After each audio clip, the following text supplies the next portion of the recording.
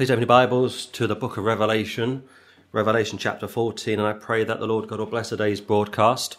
I pray that this will be heard loud and clear through the internet, through the shortwave, and eventually when it goes online. And may it be to the Lord's glory. And I ask for this in Jesus' name. Amen. Revelation 14, look at verse 1, please. And I looked, and lo, a lamb stood on the Mount Sion, and with him 144,000, having his Father's name written in their foreheads.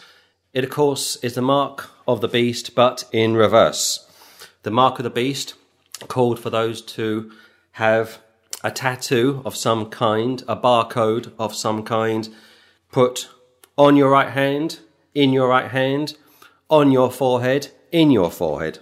And that, of course, would be your allegiance to the Antichrist. Go back to the first century, slaves and soldiers would have some kind of a stamp put on them to show that they belonged to the Roman Empire. And, of course, the Roman Emperor, I know many of them, are types of the Antichrist. When Christ came the first time, Rome was very much in control and pretty much putting people down, controlling people's lives. So when Christ returns, Rome again will be very much in control. Of course, I'm referring to the papacy. But here, you've got something which is good. Now again, the mark of the beast is a negative thing. And we spent 3 Sundays looking at chapter 13. But here, this mark, this name is a good thing. And I looked, John speaking, and lo, a lamb stood on the Mount Zion.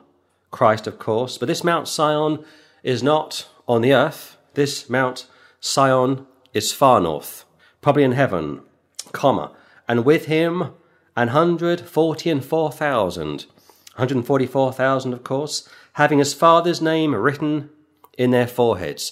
It's a picture of ownership. Now, the nearest we get to this in the church age will be when we get saved, we are sealed unto the day of redemption. We are bought with a price, our bodies belong to the Lord. But in the tribulation, the Lord will pick out for himself 144,000 Jewish male virgins for service, not salvation. And in some ways, these Jewish men are types of Christ. And I'll come back to that and further elaborate. Look at verse 2, please, from chapter 14. And I heard a voice from heaven, as the voice of many waters, and as a voice of a great thunder. And I heard the voice of harpers harping with their harps. And they sung, as it were, a new song before the throne, and before the 4 beasts and the elders. And no man could learn that song but the 144,000, which were redeemed from the earth. Now, at a point that we're not told about, the Lord has removed them from the earth. Chapter 7, we read about this group of Jewish gentlemen. 12,000 from 12 tribes gives us 144,000. And I think all of the tribes but 2 are mentioned. Dan is omitted, and yet in the millennium, Dan is back in the fold. Chapter 11, we looked at the 2 witnesses, of course, that come to the earth, preach the gospel, and are put to death. So between chapter 7, with the arrival of the 144,000, they're mentioned once more, I think, in chapter 9 from memory, or chapter 10, and then by chapter 14, they had been removed from the earth. Now, unfortunately, we're not told much about them. We're not told where they go. We're not told what they do. And yet my understanding is that in many ways they are going to repeat the day of Pentecost. The day of Pentecost, the Jews get up, Acts 1 and 2, and they preach to the children of Israel. And a few thousand get saved by the first couple of chapters. Then a few more thousand get saved a couple of chapters later. And I think by around chapter 15, you got 20,000 saved Jews all over Israel. So my understanding is this, that the Lord will choose 144,000 for service, not salvation, much like he would choose the apostles for service, not salvation. When he came the first time, he had, let's see now, he had the 70 and the 12, that gives you 82. He had other individuals that he could have called to become his 12, and according to Luke chapter 6, he prayed all night and eventually decided to choose his 12, which, of course, became the apostles. Those men, all Jews, of course, were chosen for service, and yet some of those men were married. Some of those men had children. So in some ways the 12 apostles don't quite match the 144,000. You could argue that Paul was never married. You could argue that John, the son of Zebedee, was never married. And yet, even that is speculation. We're not told whether they were married or not. The nearest you can get to this understanding, as far as I'm concerned anyway, would be that the 144,000 are types of Christ. Never married, faultless. But from verse 2, you've got a voice from heaven as of the voice of many waters. Very much a throwback to chapter 1, probably demonstrating multiple languages. And as a voice of a great thunder. And I heard the voice of harpers harping with their harps. They're worshipping the Lord. They are in heaven. And at some point, they've been removed from the earth. And some people use this piece of scripture from chapter 14 to argue for a mid-trib rapture. I don't hold to that. I hold to a pre-trib rapture. Verse 3, and they sung as it were a new song before the throne and before the four beasts and the elders.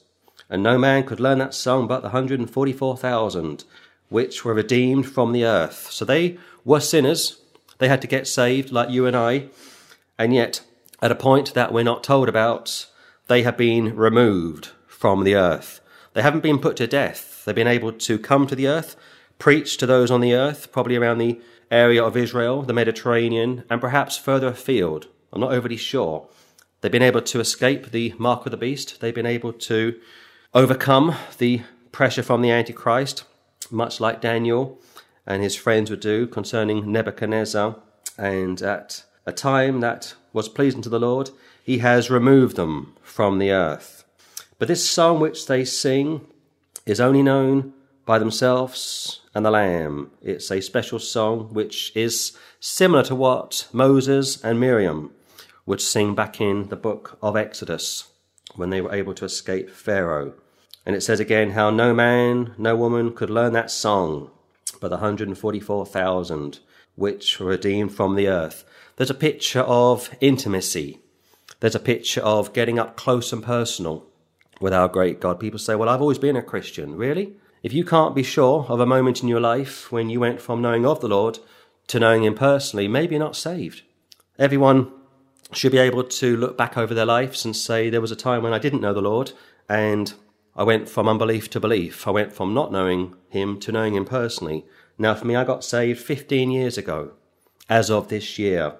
And although I was raised in a Catholic family, went to Catholic school, so on and so forth, I didn't know the Lord personally until I got saved 15 years ago. It's a covenant agreement. It's like passing your driving test or being offered a job. It's something personal. It's something which you don't forget. But this goes much deeper than that. This is a great picture of fellowship. This is a great picture of walking with the Lamb and paying a huge price for that. Look at verse 4, please. These are they which were not defiled women, for they are virgins. These are they which follow the Lamb, whithersoever he goeth.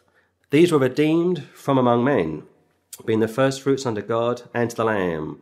This term, not defiled women, takes you back to probably chapter 2, speaking about Thyatira and Sardis, speaking about sexual immorality, which was rife in the first century. In fact, if you think about the Old Testament account of Eli's sons, which were immoral and were very much causing Eli a lot of grief, and the Lord killed them. And you think about Samuel, and he had a couple of sons who were wayward. So every so often you get a great man like Samuel, a backslider like Eli, who has wayward children, and they cause their parents a lot of grief. But from chapter 2, you've got this reference from verse 14, which probably ties in with that term, not being defiled women, but I have a few things against thee, because thou hast there them that hold the doctrine of Balaam, who taught Balak to cast a stumbling block before the children of Israel, to eat things sacrificed unto idols, and to commit fornication, spiritual fornication, physical fornication. One of the problems that Paul would deal with during the first century would be when he would go to places like Corinth, Ephesus, Galatia. A lot of the Gentiles would have sexual acts which were tied in with their worship. And the Lord said, you can't get involved with that type of wickedness. Look at verse 20 from chapter 2. Notwithstanding, I have a few things against thee, because thou sufferest that woman Jezebel, which calleth herself a prophetess, to teach and to seduce my servants to commit fornication and to eat things sacrificed unto idols. So the 144,000 arrive. They are virgins in a physical sense and virgins in a spiritual sense. They won't allow themselves to become defiled with those all around them. They will keep themselves clean. They will keep themselves pure, which shows in many ways that it's possible to live above sin. Now, you can't be without sin all of the time, but what you can do, if you put the flesh to death, if you walk in the Spirit, if you stay close to the Lord, you can do great things for the Lord. But if you end up straying from the Lord, if you end up trying to do things yourself, you will cause yourself to, in many ways, go back on yourself. So I think when we look at chapter 2 and we look at chapter 14, what we are reading this morning is a picture of the 144,000, a very special group called for service, and no doubt anointed to do something very special. But go back to what I said over the last couple of Sundays. If this piece of scripture has been and gone, if this happened around 70 AD, as our preterist friends would have us believe, or if this is happening, as the historical people would have us believe, folks like, Charles Spurgeon, he held to the historical view, as did John Wesley, then ask yourself this: when did this happen? When did the 144,000 arrive on the earth and do what we are reading today? Who are the two witnesses? Which pope can we say is the Antichrist? Or, one better than that, who is the false prophet? Or on top of that, where is the image of the beast today? Or one final thought, where do we see the mark of the beast in evidence today? Where are we seeing around the world today, or over the last couple of centuries, people having this mark in their foreheads or on their right hands? And of course the answer is it hasn't yet happened. This is still to occur. Also from verse 4, what you can't get from this is a reference to Catholic priests. A lot of Catholic priests are married and shouldn't be. A lot of Catholic priests are involved with men and shouldn't be. A lot of Catholic priests have children and shouldn't have. Now, this is in reference to Jewish men from the 12 tribes of Israel, chosen for service, not salvation. And they are a special class of people. This is not in reference to the Seventh-day Adventists. This is not in reference to the Mormons. This is not in reference to the Jehovah's Witnesses. Again, this is in reference to Israel. This is a Jewish book, and I wish people could remind themselves of such a fact. But the problem is that we, as Gentiles, read this book many times as a Gentile book, and it's not. The early church was predominantly Jewish, and by the end of the first century, the Jewish remnant died out and the Gentile remnant replaced them. 14:4 again, and I'll move on. These are they which were not defiled women, for they are virgins. These are they which follow the Lamb whithersoever he goeth. Now you can take that verse and apply it to someone living today. Not in a literal sense, but in a spiritual sense. You follow the Lamb wherever he goes. These were redeemed from among men, picture of redemption, purchased, if you will, being the first fruits unto God and to the Lamb. Go back to chapter 11, you see about the two witnesses preaching the gospel, and at the end of their ministries, the Lord allows the Antichrist to kill them. Could be by execution via a beheading, I'm not overly sure, but these two men are killed. They are left in Israel, either around the Jerusalem area or maybe outside, probably near the temple, I would imagine, and the Lord resurrects those two. Some have also suggested that that piece of scripture from chapter 11 is also reference to a mid-trib rapture, but I don't get that. What I get from chapter 11 is just the rapture of two men. And here, 14, 1, 2, 3, and 4, I am reading about the removal from the earth of only the 144,000. No more, no less. Look at verse 5, please, from chapter 14. And in the mouth was found no guile, for they were without fault before the throne of God. I read that this morning, and I thought of that piece of scripture from the Gospel of John, which I'm going to read now very quickly. John chapter 1, look at verse 47, please. Jesus saw Nathanael come unto him, and saith of him, Behold, an Israelite indeed, in whom is no guile. What a great thing to say. There's no deceit in this man Nathanael. There's no deceit in this sister in the Lord. There's no deceit in this brother in the Lord. This is a picture of integrity. This could also be a picture of one's testimony. Jesus saw Nathanael coming to him, and saith of him, Behold, an Israelite indeed, in whom is no guile. I love that. Go back to chapter 14, please. Chapter 14. Look at verse 5 again. And in the mouth was found no guile. They've been able to control their tongues. They don't slander people. They don't gossip about people. And in their mouth was found no guile. Almost faultless. Almost perfect, but not quite. For they are without fault before the throne of God. They were redeemed from the earth. They preached the gospel. They got many saved. And we read about such from chapters 6, 7, 8, 9 and 10 and beyond. And the Lord takes them back to glory. And here they are being commended. This could also be a picture, to some extent, of the judgment seat of the Lord. We know that when we die, we are absent from the body, present with the Lord. We go straight to be with the Lord. And we are judged, and we give an account of ourselves to him. Not concerning our salvation, thankfully, but concerning our works, concerning our everyday lives, concerning what we did and what we didn't do. And it's important that we remember that. People say, well, I'm not overly worried about the judgment seat of the Lord. You will. You will when you get there. It may be that you haven't done any of the big sins since you got saved. Okay, wonderful. But how about those things that you should have done and didn't do? Sins of omission, sins of commission. You understand what I'm saying? Look at verse 6, please, from chapter 14. And I saw another angel fly in the midst of heaven, having the everlasting gospel to preach unto them that dwell on the earth, and to every nation and kindred and tongue and people, saying with a loud voice, Fear God, and give glory to him, for the hour of his judgment is come, and worship him that made heaven and earth and the sea and the fountains of waters. And I thought to myself last night when I read this, and also this morning, that this type of a message from an angel is similar, perhaps, to what Noah would have preached to his type of an audience. Noah would preach for 120 years, and of course we know that he didn't get a single soul saved. And here you've got an angel flying through the midst of heaven. Could be between the first heaven, the second heaven, between heaven and earth. When you are in flight somewhere, you are technically between heaven and earth. You are technically between the first heaven and the second heaven.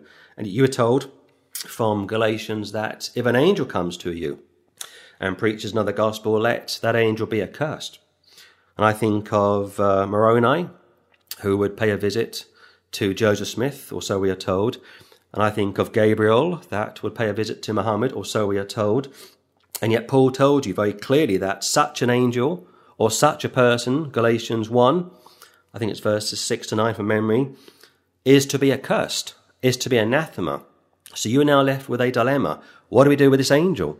Paul puts a curse on an angel that comes with another message. And here this angel is flying through the midst of heaven, having the everlasting gospel, the eternal gospel, to preach unto them that dwell on the earth, and to every nation and kindred and tongue and people. But this gospel isn't the gospel of the grace of God.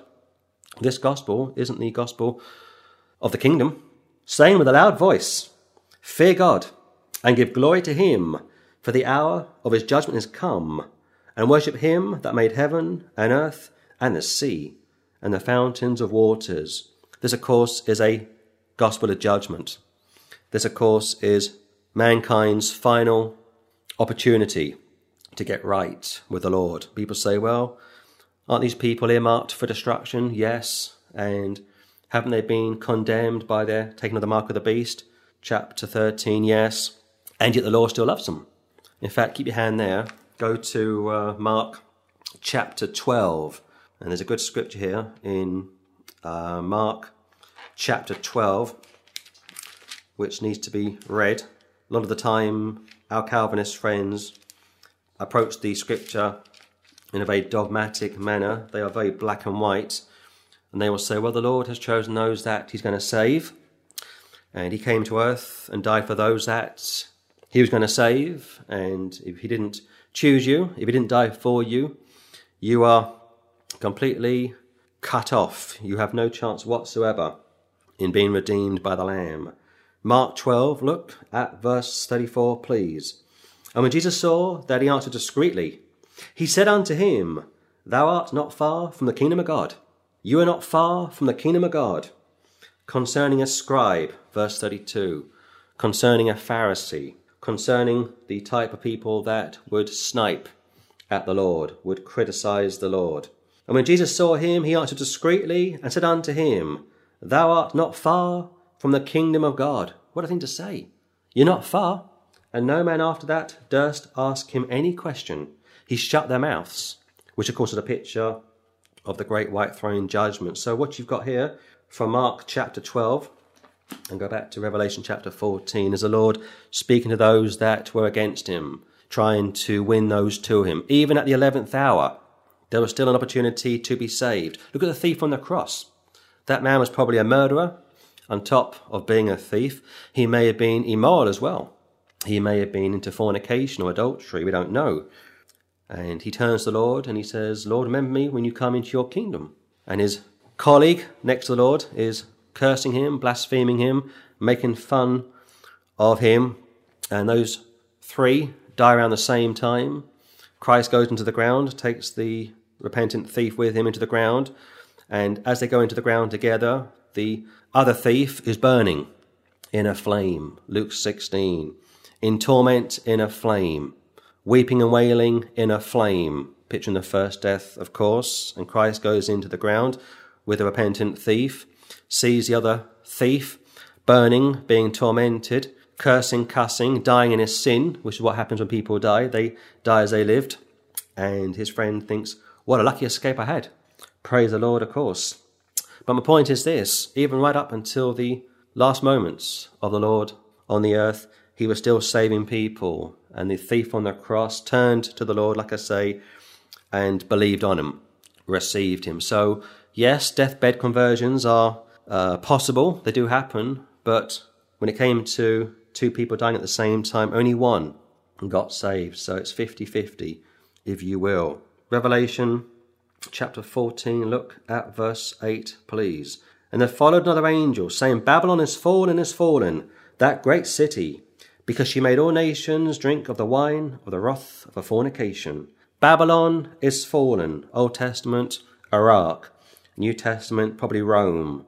Babylon is fallen, that great city. Why? Because she made all nations drink of the wine of the wrath of her fornication. Spiritual fornication, for the most part, and yet perhaps physical fornication as well.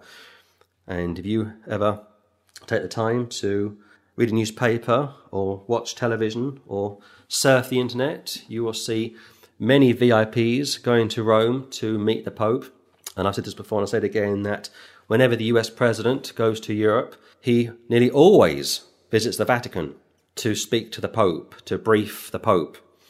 He doesn't go to Utah to brief the head of the Mormons. He doesn't go to Brooklyn to brief the head of the Jehovah's Witnesses. And he doesn't go to visit the head of the SDA. He doesn't go to Canterbury to brief the Archbishop of Canterbury. He goes to Rome to brief the Pope. And as far as I know, the Americans haven't had an American president since the 1960s. So since the 1960s, you've had maybe half a dozen US presidents, all Protestant, probably Freemasons as well, taking the time out of their busy schedules to go to Rome to visit the Pope. What's going on? British prime ministers have also gone to Rome on many occasions. Since 2007, when Tony Blair stood down, he became a Catholic. Britain has never had a Catholic prime minister. On top of that, the Queen of England has been to Rome several times. In fact, if you think back to 2005, when Prince Charles married his second wife, Camilla Parker Bowles, their wedding was arranged around April 2005, May 2005, and around that time, John Paul II died. And Charles said, well, we'll have the wedding anyway. No, he didn't. He cancelled the wedding, and he went to Rome to pay homage to the Pope. Charles is not a Catholic, and he arrived in Rome along with 3 American presidents. And those 3 American presidents got down on their knees, along with the current Secretary of State at that time, and I think Laura Bush also got down on her knees. You got 3 American presidents. You've got George Bush Jr., George Bush Sr., good old skull and bones man, and Bill Clinton, along with Laura Bush, Condoleezza Rice, and not far away from there, Prince Charles and some other VIPs, kneeling down beside a corpse. What is going on there?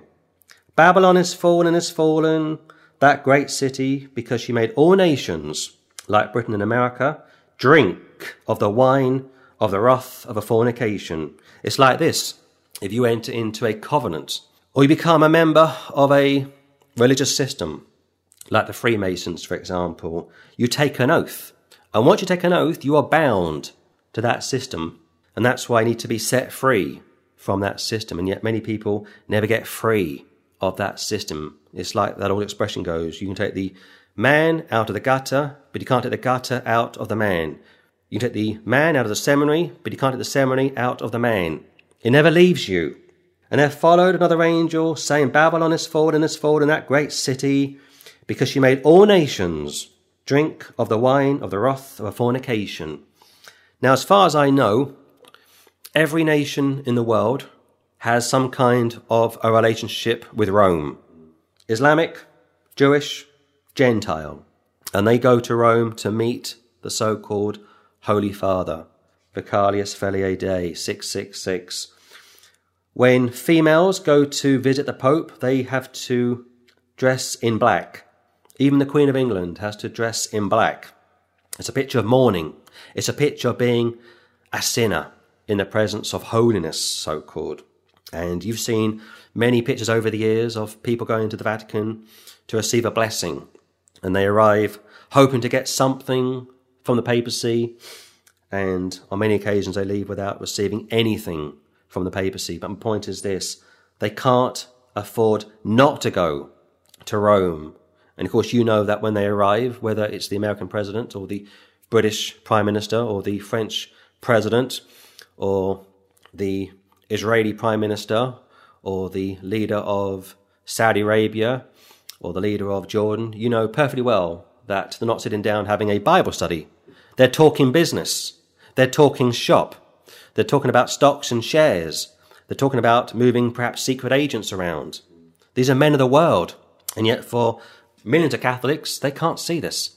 They are blinded and they are willfully ignorant.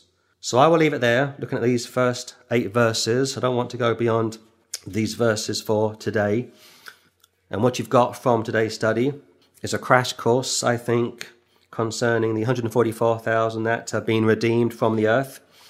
They have the name of their father, being the Father of the Lamb, God the Father, of course. They have his name written in their foreheads. They belong to him. And John hears some kind of a sound coming from heaven. He sees and hears them using harps to worship the Lord. They sing a song which is pleasing to the Lord. They have a great testimony, verse 4. They haven't been defiled. They haven't got involved with temple prostitution. They haven't defiled themselves. Of course, marriage per se isn't going to result in somebody being defiled. But if you take sexual acts outside of marriage and apply them to a religious sense or add a religious connotation to it, then you are defiled. And you are told from the book of Hebrews how the Lord will judge whoremongers and adulterers, so on and so forth. In their mouth was found no guile, verse 5, for they are without fault before the throne of God. Remarkable. Great men, 6, 7, and also 8. You've got an angel flying in the midst of heaven, not preaching the gospel of the grace of God, not preaching the kingdom of heaven, and not preaching another gospel either. Galatians chapter 1. Because if this angel was preaching another gospel, if this angel had gone against Galatians chapter 1, it would be accursed, like Moroni was, like Gabriel was. This angel is preaching a gospel or a message of judgment, like Noah would do, and perhaps even Lot to some extent, which shows me that even at this 11th hour, even at this point at the end of the tribulation, which we'll look at next Sunday, it's still not too late for people to be saved. That shows the mercy of God, and yet people say, I don't want to be saved. People think they're pretty good. People think they don't need to be saved. And I will talk about that more next week. And this angel wants them to fear God and give glory to him, for the hour of his judgment is come, and worship him that made heaven and earth and the sea and the fountains of waters. Out goes evolution, creation. And verse 8 one final time, and I will close. And there followed another angel, saying, Babylon is fallen, that great city, because she made all nations drink of the wine of the wrath of her fornication. She has seduced every nation possible, going right back to Caesar Augustus. Every nation has become intoxicated with her fornication, by her black magic. They have become bewildered by that whore, that harlot, which sits on 7 hills. And if you don't believe me, just write to your president, your prime minister, your king, your queen, your prince, your leader, and ask him or her why they go to Rome on a regular basis, why they send their ambassadors to Rome on a regular basis. What do they have to talk about? And you might be quite surprised what they tell you in their response. But again, people are ignorant. People don't want to be made aware of this. They want to remain deceived and blinded. And that goes back to 2 Corinthians 4:4, how Satan, the god of this world, has blinded the minds, the hearts of those that refuse to believe the truth, which is also cross-referenced back to 2 Thessalonians chapter 2. And yet one final time, even at this 11th hour, there is still a chance to be saved. But if you want to call this a second chance, you can do so. But for me, I think it's probably too little too late. And yet go back to that scripture from Mark 12:34. You're not far from the kingdom of God. So you've got two things going on there. You've got the Lord's sovereignty, the Lord's judgment. The Lord is about to roar as the Lion of the tribe of Judah and consume around 2 billion plus from off the face of the earth. And yet at the same time, he's offering the chance to be saved. He is putting his hand out. He's reaching out to anyone, anywhere to be saved.